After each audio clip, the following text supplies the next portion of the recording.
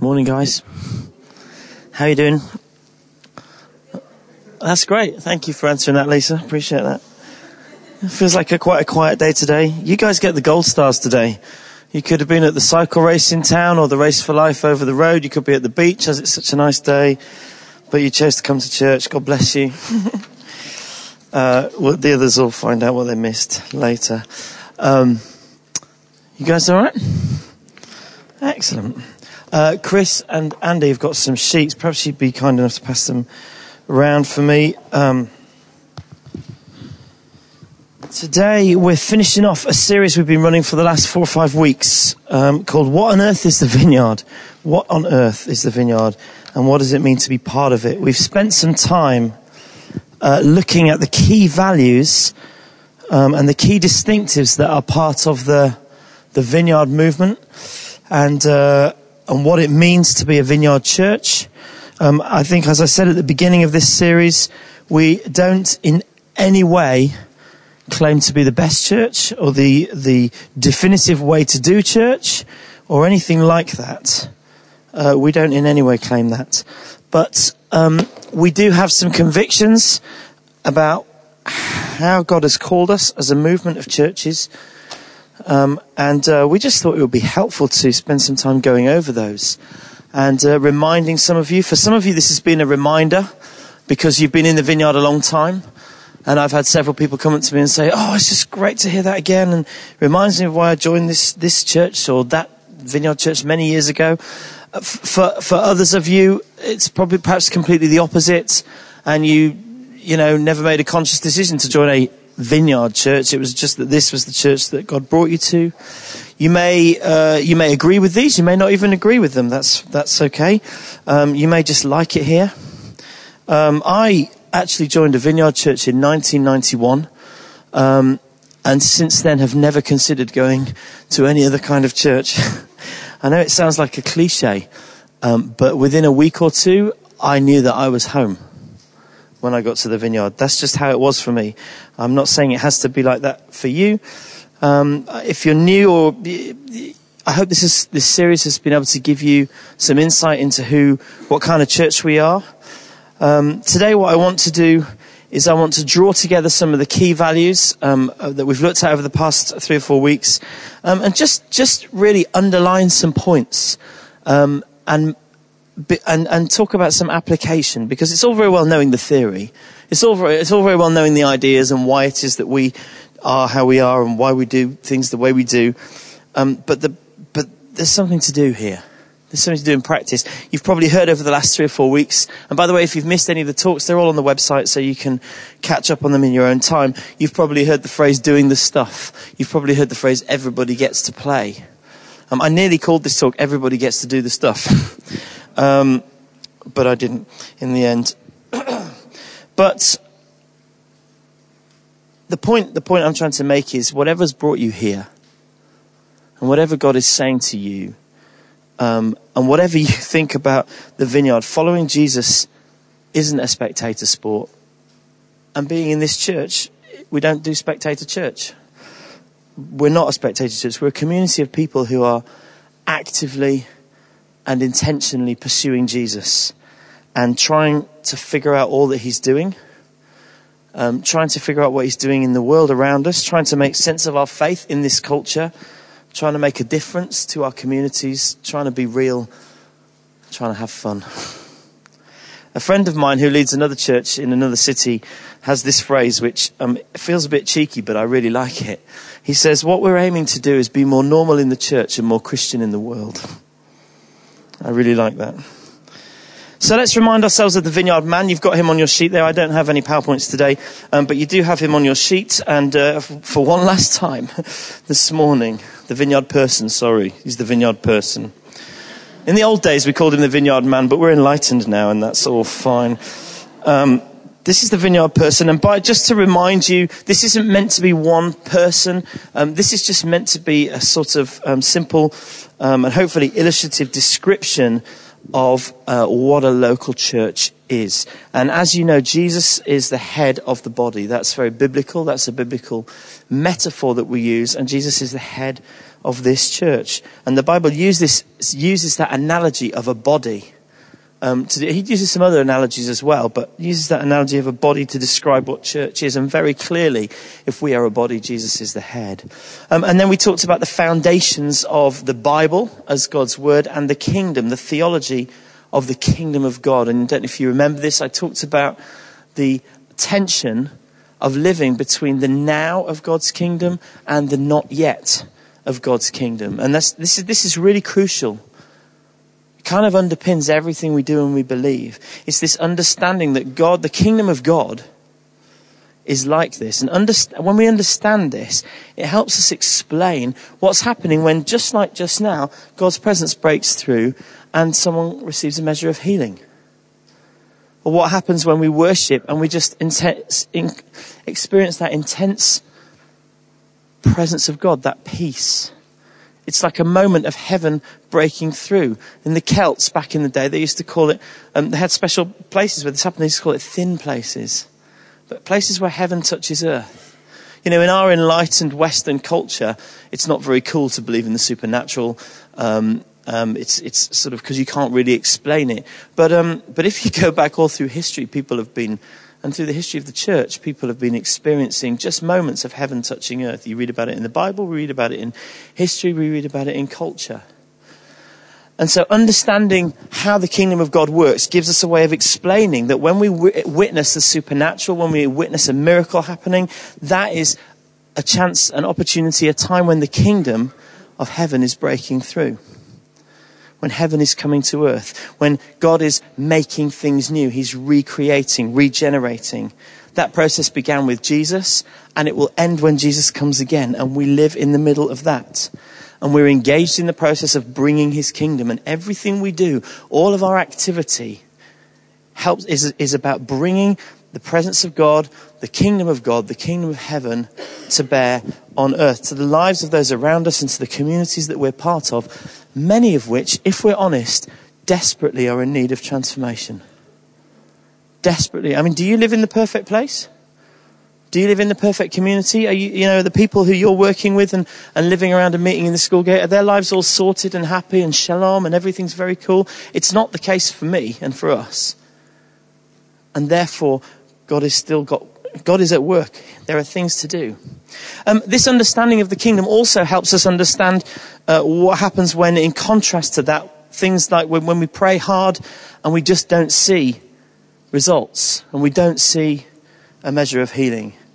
When apparently what seems to be happening is that God is not intervening or hearing our prayers and we're not experiencing that. Now, I cannot pretend to understand the mysteries of God. I don't know why it is that some people get healed and some people don't. But I do know that this kingdom theology is my best thinking about how this works and why this works. Now, just because it's my best thinking, that doesn't mean that I can get lazy with my practice. And I didn't really say this, and somebody came and had a chat with me about this and reminded me very, very helpfully. And I just wanted to add this really. You see, some people take that thinking further. And they say something that sounds a bit like this. The reason that you didn't get healed is because you didn't have enough faith. Now, I can't go there because I can't really see that in the Bible. So I'm not here to criticize anybody who does, but in my thinking, I can't go there because it doesn't sound like a loving God to me. But I can't at the same time give you lots of explanations why. But I do know that that's an unkind way of viewing things. But just because I can't go there, that doesn't mean that I can just go, oh, I prayed for you once, you didn't get healed. Oh, well, that's the not it of the kingdom. Let's move on. Do you see what I'm saying? There's a subtlety and a difference of what I'm talking about. But it's important. It's important. And so just because my best thinking is that the kingdom is not yet here, that doesn't mean that also I'm not called to persist in prayer and to persist in faith and to keep pushing into God, because I just know that the more we pray, the more God answers. I can't explain how it works, but if we don't, he doesn't. And if we do, sometimes he does, you know. Is that okay? You with me on this? Great. Give me a nod. Thank you. Awesome. So someone reminded me about that, and that was, we're called to persist in prayer. That's just a little bit on the kingdom. The legs we looked at. Have we got good legs, everybody? We looked at the legs of the church being worship and compassion. We talked about the equal importance of our time worshipping and gathering together and giving ourselves to God just as we have done. And then the way that we respond to the needs of the world around us in the name of Jesus. And how those two things are equal. Okay, how those two things are equal. And there is a danger, isn't there, of being mismatched. Or even of being one-legged. You know, maybe one of those dangers is just hollow worship. People who gather, week after week for worship and they have a wonderful time, but it never kind of finds its way out of the church. Or on the other side, people who are so busy serving that they suffer perhaps something you might call compassion fatigue and forget to go back to the living God who has all the resources that we need. So either way round, that thing's a dangerous thing. And I talked a little bit about the revelation and response cycle that reminds us that worship is not just singing a few songs on Sunday, but it's actually living out our faith, and that we get the power to live out our faith when we come to God together, and then the power to invest in those around us. We get the power to do that by constantly coming back. It just goes round and round and round. So, as Joe said, we went to a conference last week in Northern Ireland. About this time, we were flying back there, praying for you guys, hearing that you had a great time. I listened back to the podcast. Chris did a great job.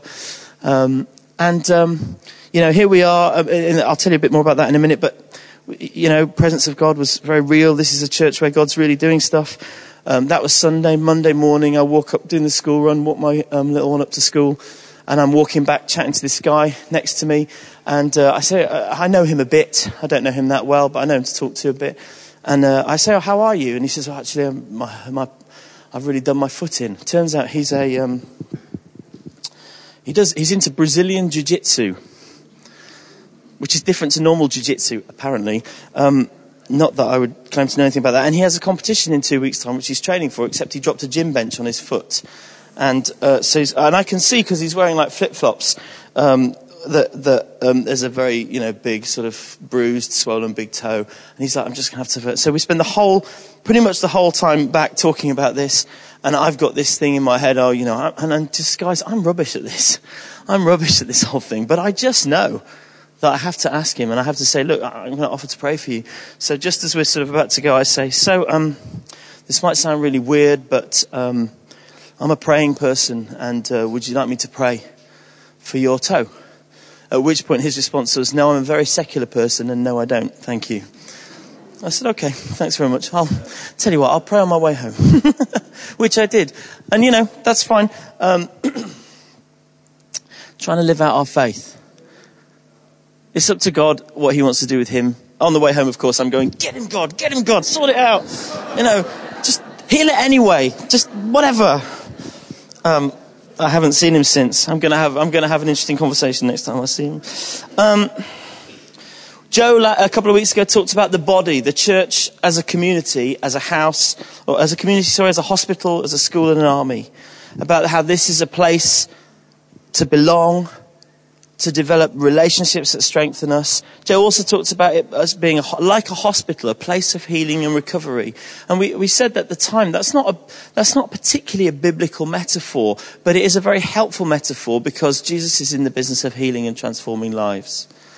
And so perhaps the church is a little bit like a hospital because it's a place to go and receive a measure of healing from Jesus and a measure of transformation. And some of us, to be honest, really need that. Because life has been a real struggle. And Jesus does promise help and healing through his church in some measures. And as a church, we really want to facilitate that. And we do that through a loving community.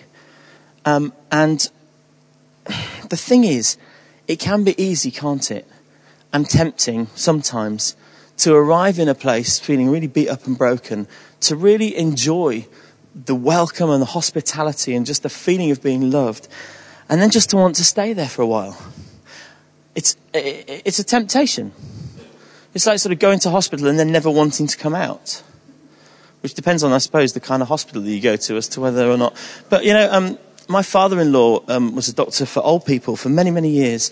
And he did say that there were some people who went into hospital and they didn't really need to be there, but they just didn't want to be on their own. Isn't that interesting?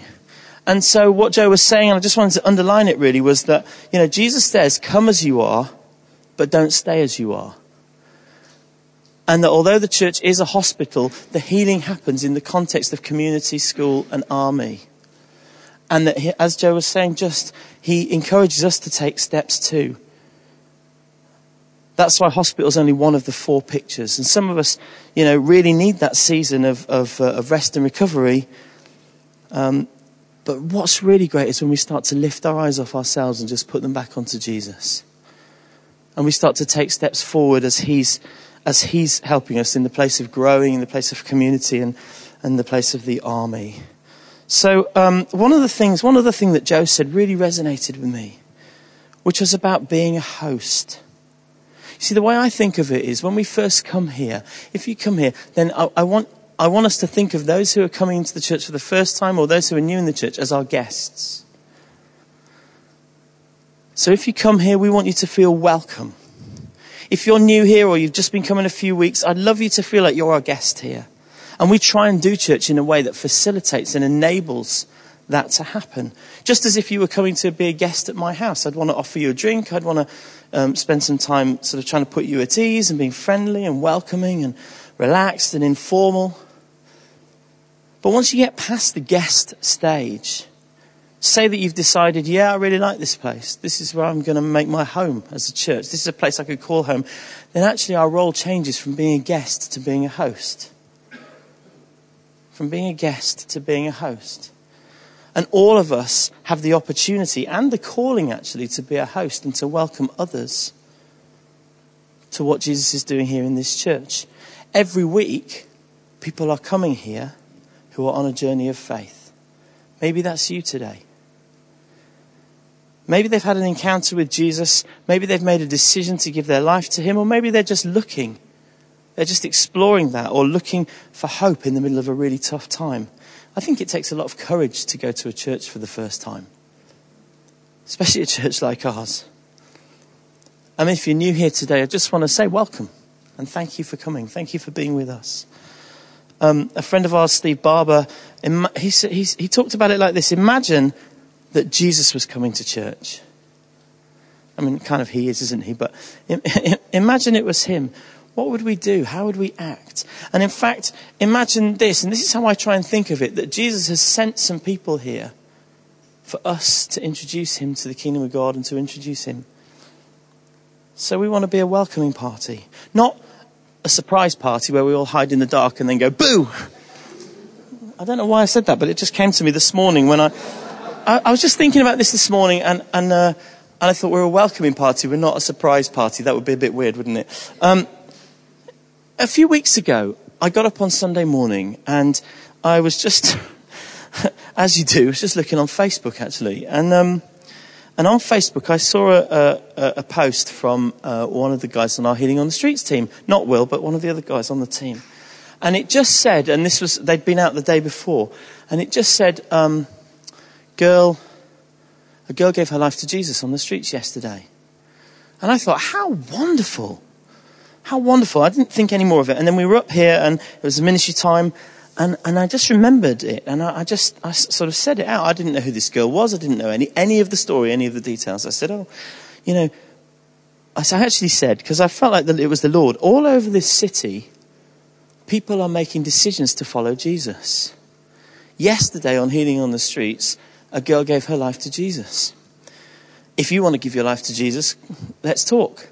I didn't think anything more of it, didn't know anything more of it. Anyway, what I discovered afterwards was that girl was here. And maybe you're here today, actually.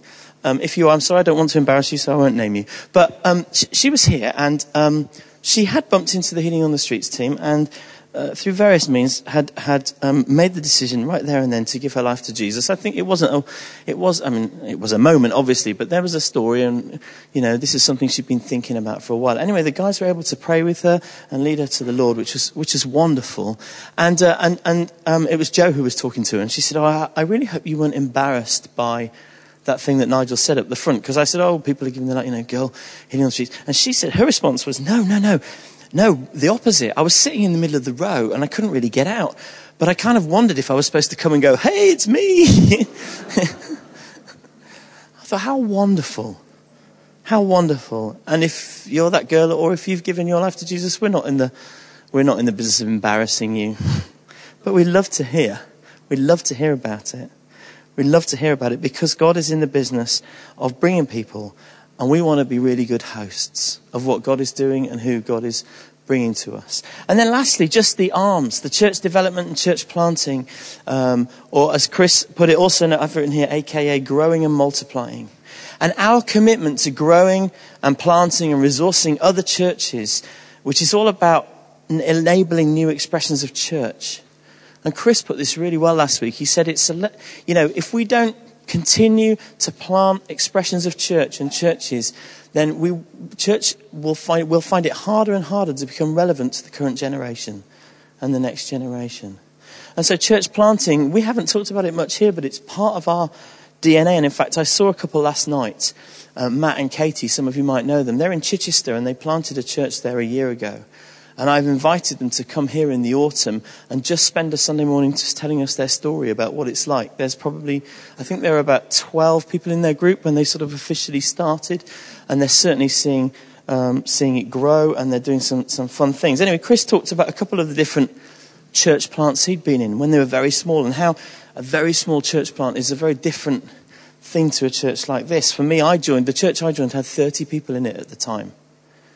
Just 30, 2 small groups, but a very big vision. And 19 years later, when I left, not only had the church itself grown significantly through various seasons, but they'd planted about 10 churches out in that time. And currently they have 3 services there, around 600 people meeting with them. Last Sunday, they brought them all together and baptized 6 people, including one of our goddaughters, which was really fantastic. We couldn't go, but we were so thrilled to hear about it. And there are many small groups, and they've sent out many leaders. So growth and multiplication is part of what we do. Not everyone is called to plant churches, but everyone is called to be part of the story of growth and multiplication that Jesus wants to do in his church. This week I heard about 3 people who've come to faith in the last couple of weeks, 2 or 3 weeks, in the context of our church. Isn't that wonderful? That's 3 more to add to the 5 that we knew about already since the start of the year, which makes 8. Not that I'm counting. No, that's not true. I am counting. Now, let me say this. It's not about numbers. It's not about numbers. Every number tells us a story of transformation of what God is doing. And I love what Chris was saying last week about the difference between evangelizing people, about a converting or conversion mindset, and a discipling mindset. That we're not simply called to get people to decide to convert their faith, that it's about simply sharing something we love, someone we love, with some people that we love. So as Joe said already, 2 weeks' time we've got a baptism service. And if you're somebody who hasn't been baptized, whether you're somebody who's recently come to faith, or whether you're somebody who's been a believer a long time, as Joe said, it is actually one of the commands that Jesus said. He says, if you follow me, get baptized. Make a public declaration. And the other command was celebrate communion. Remember what I've done on the cross. That's what he left them with. And so there's nothing to be scared of, but it is significant. And I'd love to encourage you to just ask the Lord, is that me? Here's an opportunity. We'll be doing that in 2 weeks' time. Come and speak to us afterwards.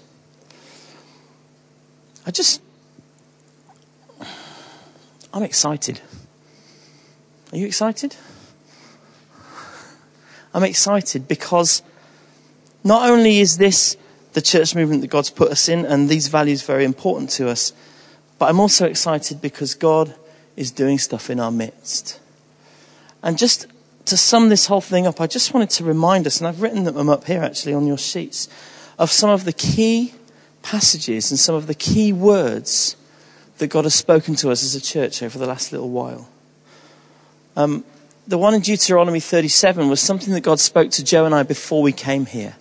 Very clearly, that Moses had said to Joshua, be strong and courageous, for you shall go with this people into the land the Lord has sworn to their fathers to give them. So this was really for us. We had this sense that God has promised something for this church, and that our job was to go with you guys into this land. The one in Matthew 28 has already been quoted and gets quoted a lot because it's all about Jesus' command to us. But I've added that bit at the bottom in italics, make disciples of all nations, baptize them, there it is again, in the name of the Father and the Son. Teach them to observe what I've commanded you. And I've added in Winchester and the surrounding areas and the communities where we live and work. That's our Great Commission. Last September, I spoke about Hebrews 1. I really sensed that the Lord was saying that this was a season of preparation for us, that there were things that God wanted to do, that it was a time to build and go, which comes from sort of further down the passage. But key in this is the faith is the assurance of things hoped for and the conviction of things not seen, that God is building something and doing something, not in the church, but in our whole community, in our city, all around, that God is doing something that we can't yet see apart from in the Spirit. And then in January, I shared this word with you that my friend Simon gave to us that I felt was really significant for us as a church.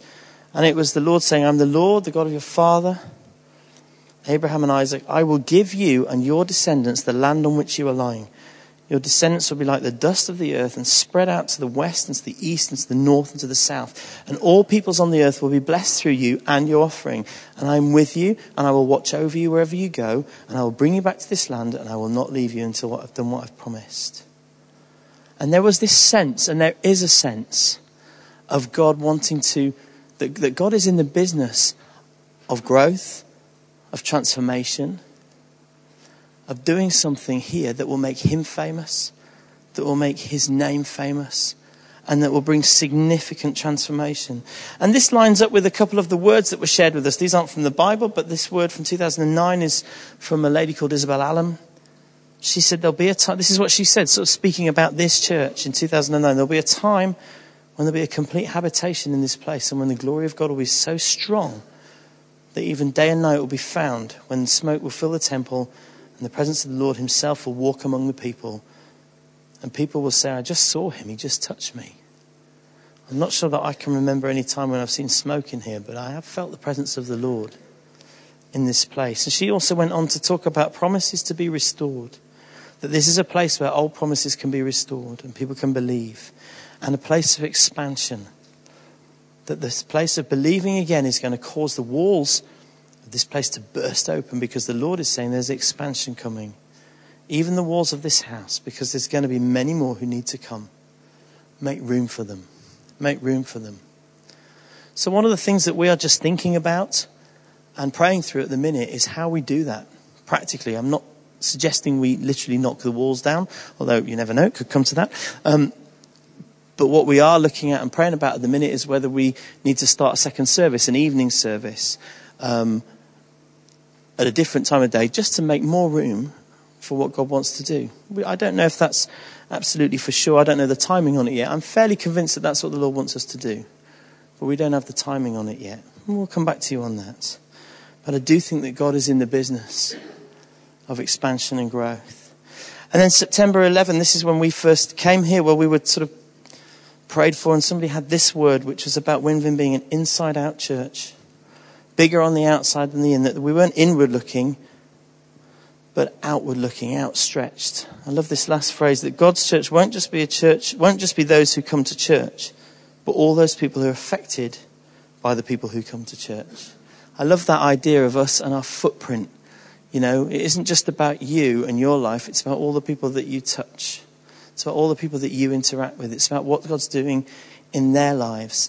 And I really believe that God is inviting us to partner with him to walk into some of this.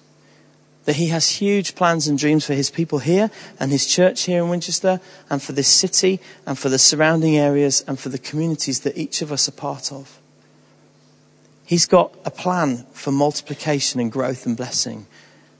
He's got dreams and visions And when God speaks, we have a choice about what to do.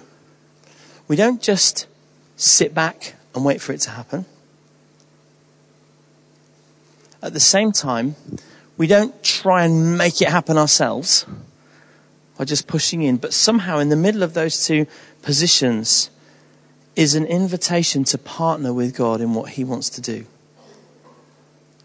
I wonder if we really know what God wants to do, what his kingdom purposes are for our communities. So as I said, we were in Northern Ireland last week. We're at Causeway Coast Vineyard. The leader there is a guy called Alan Scott. They planted the church 16 years ago.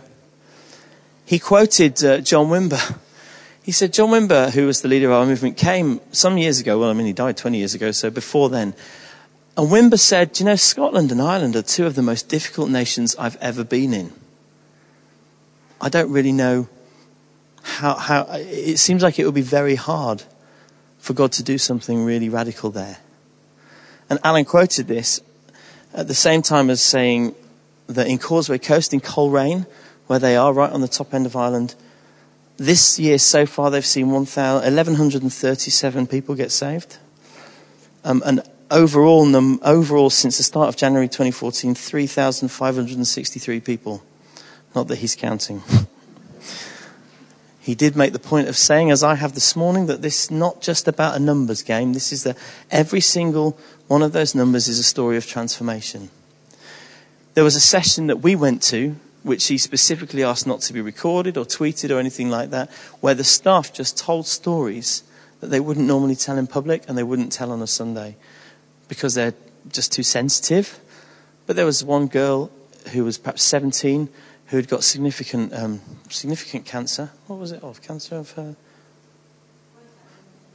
Brain cancer, which had gone into other parts of her body, and the youth in her group had just said, we're committed to this, we're pressing into God for this.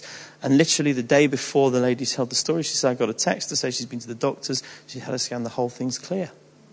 The whole thing's clear. They told stories which involved involvement with paramilitary organisations in their community, and seeing change and transformation there and culture change. He said, Alan said this, people may have theories about your area, but the Father has enough favour to change the story in your city. So what's said about your communities? I don't know where some of us live in Winchester here.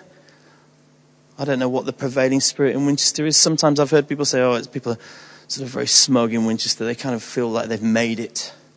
That may be true for some of us, but I think the Father has enough favour to change the story in Winchester, in Basingstoke, in Southampton, in Eastleigh, and wherever it is that we live. What do people say about your place? What do people say about your place of work? Alan was just commenting on what's gone on over there. He said something is shifting. In some ways it's utterly sovereign, and in other ways it's entirely predictable. And it's predictable because those guys for the last 10 years have just relentlessly poured out into the community,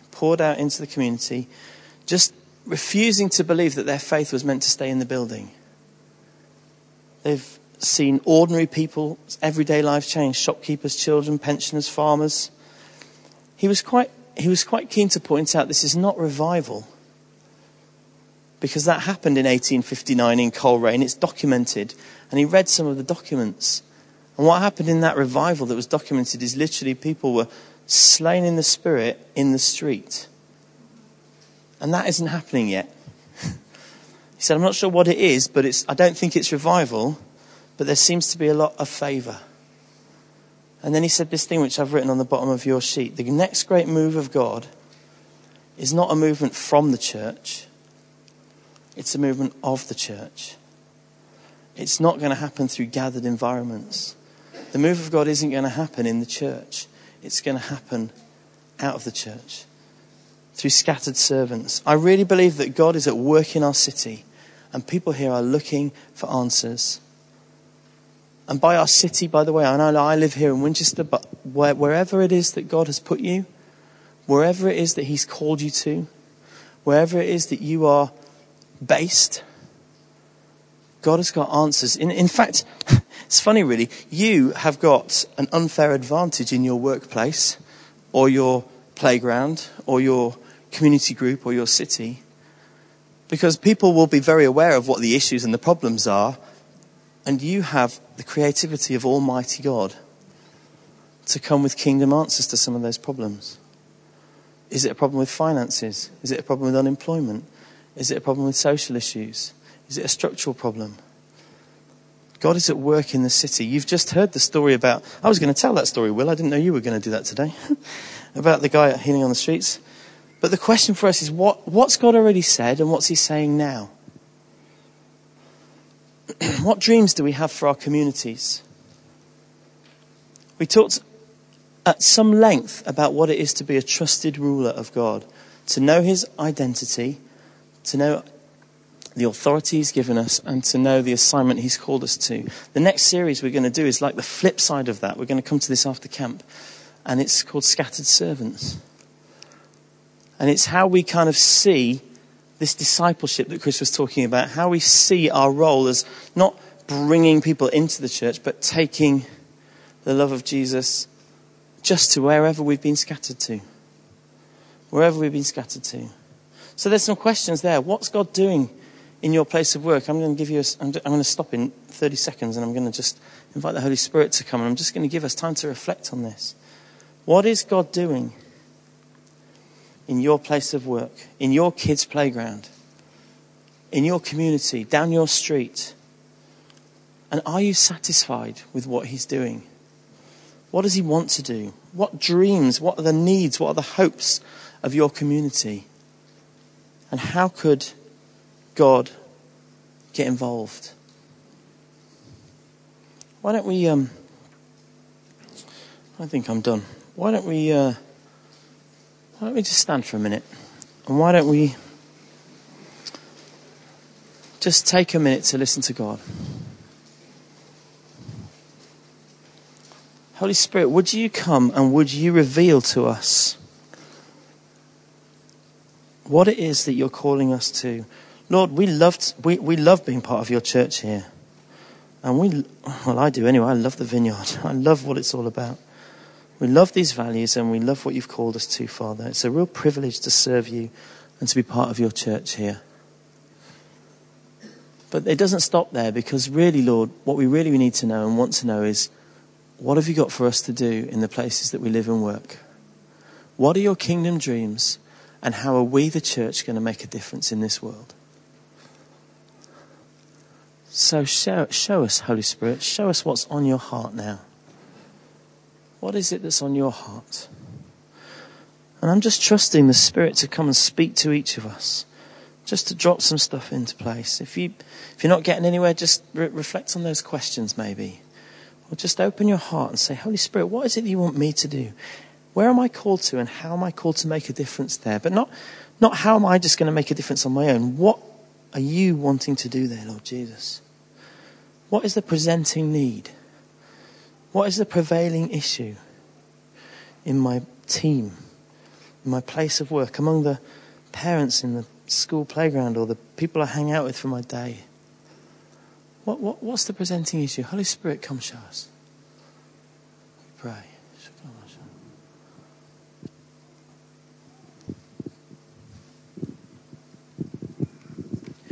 And Joe was just saying, it may be that what comes to you is something very small.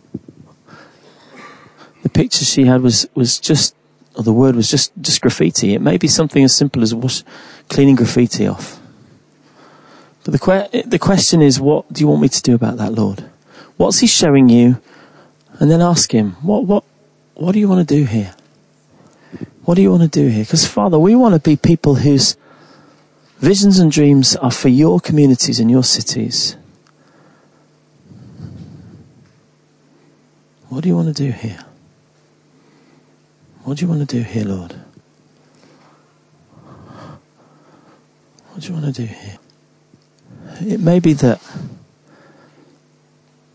in response to this, you may feel that it would be appropriate to get together with other people in your workplace or your community who are kind of close to you in some way, and just have a conversation. What did you sense? Maybe you've got someone who works in the same place as you or lives in the same area as you. What do you sense the Lord is wanting to do? This is what I sense. What does it mean to be the church in the place that God's called us to? Because that's what we want to do. And from here on a Sunday, our aim is just to empower and encourage all of us to go and do this thing. We only spend a couple of hours here a week. We meet with God. We encounter him, and then we take that encounter out, because we know people who need to encounter God, don't we? There are people all around us who are desperate to encounter God.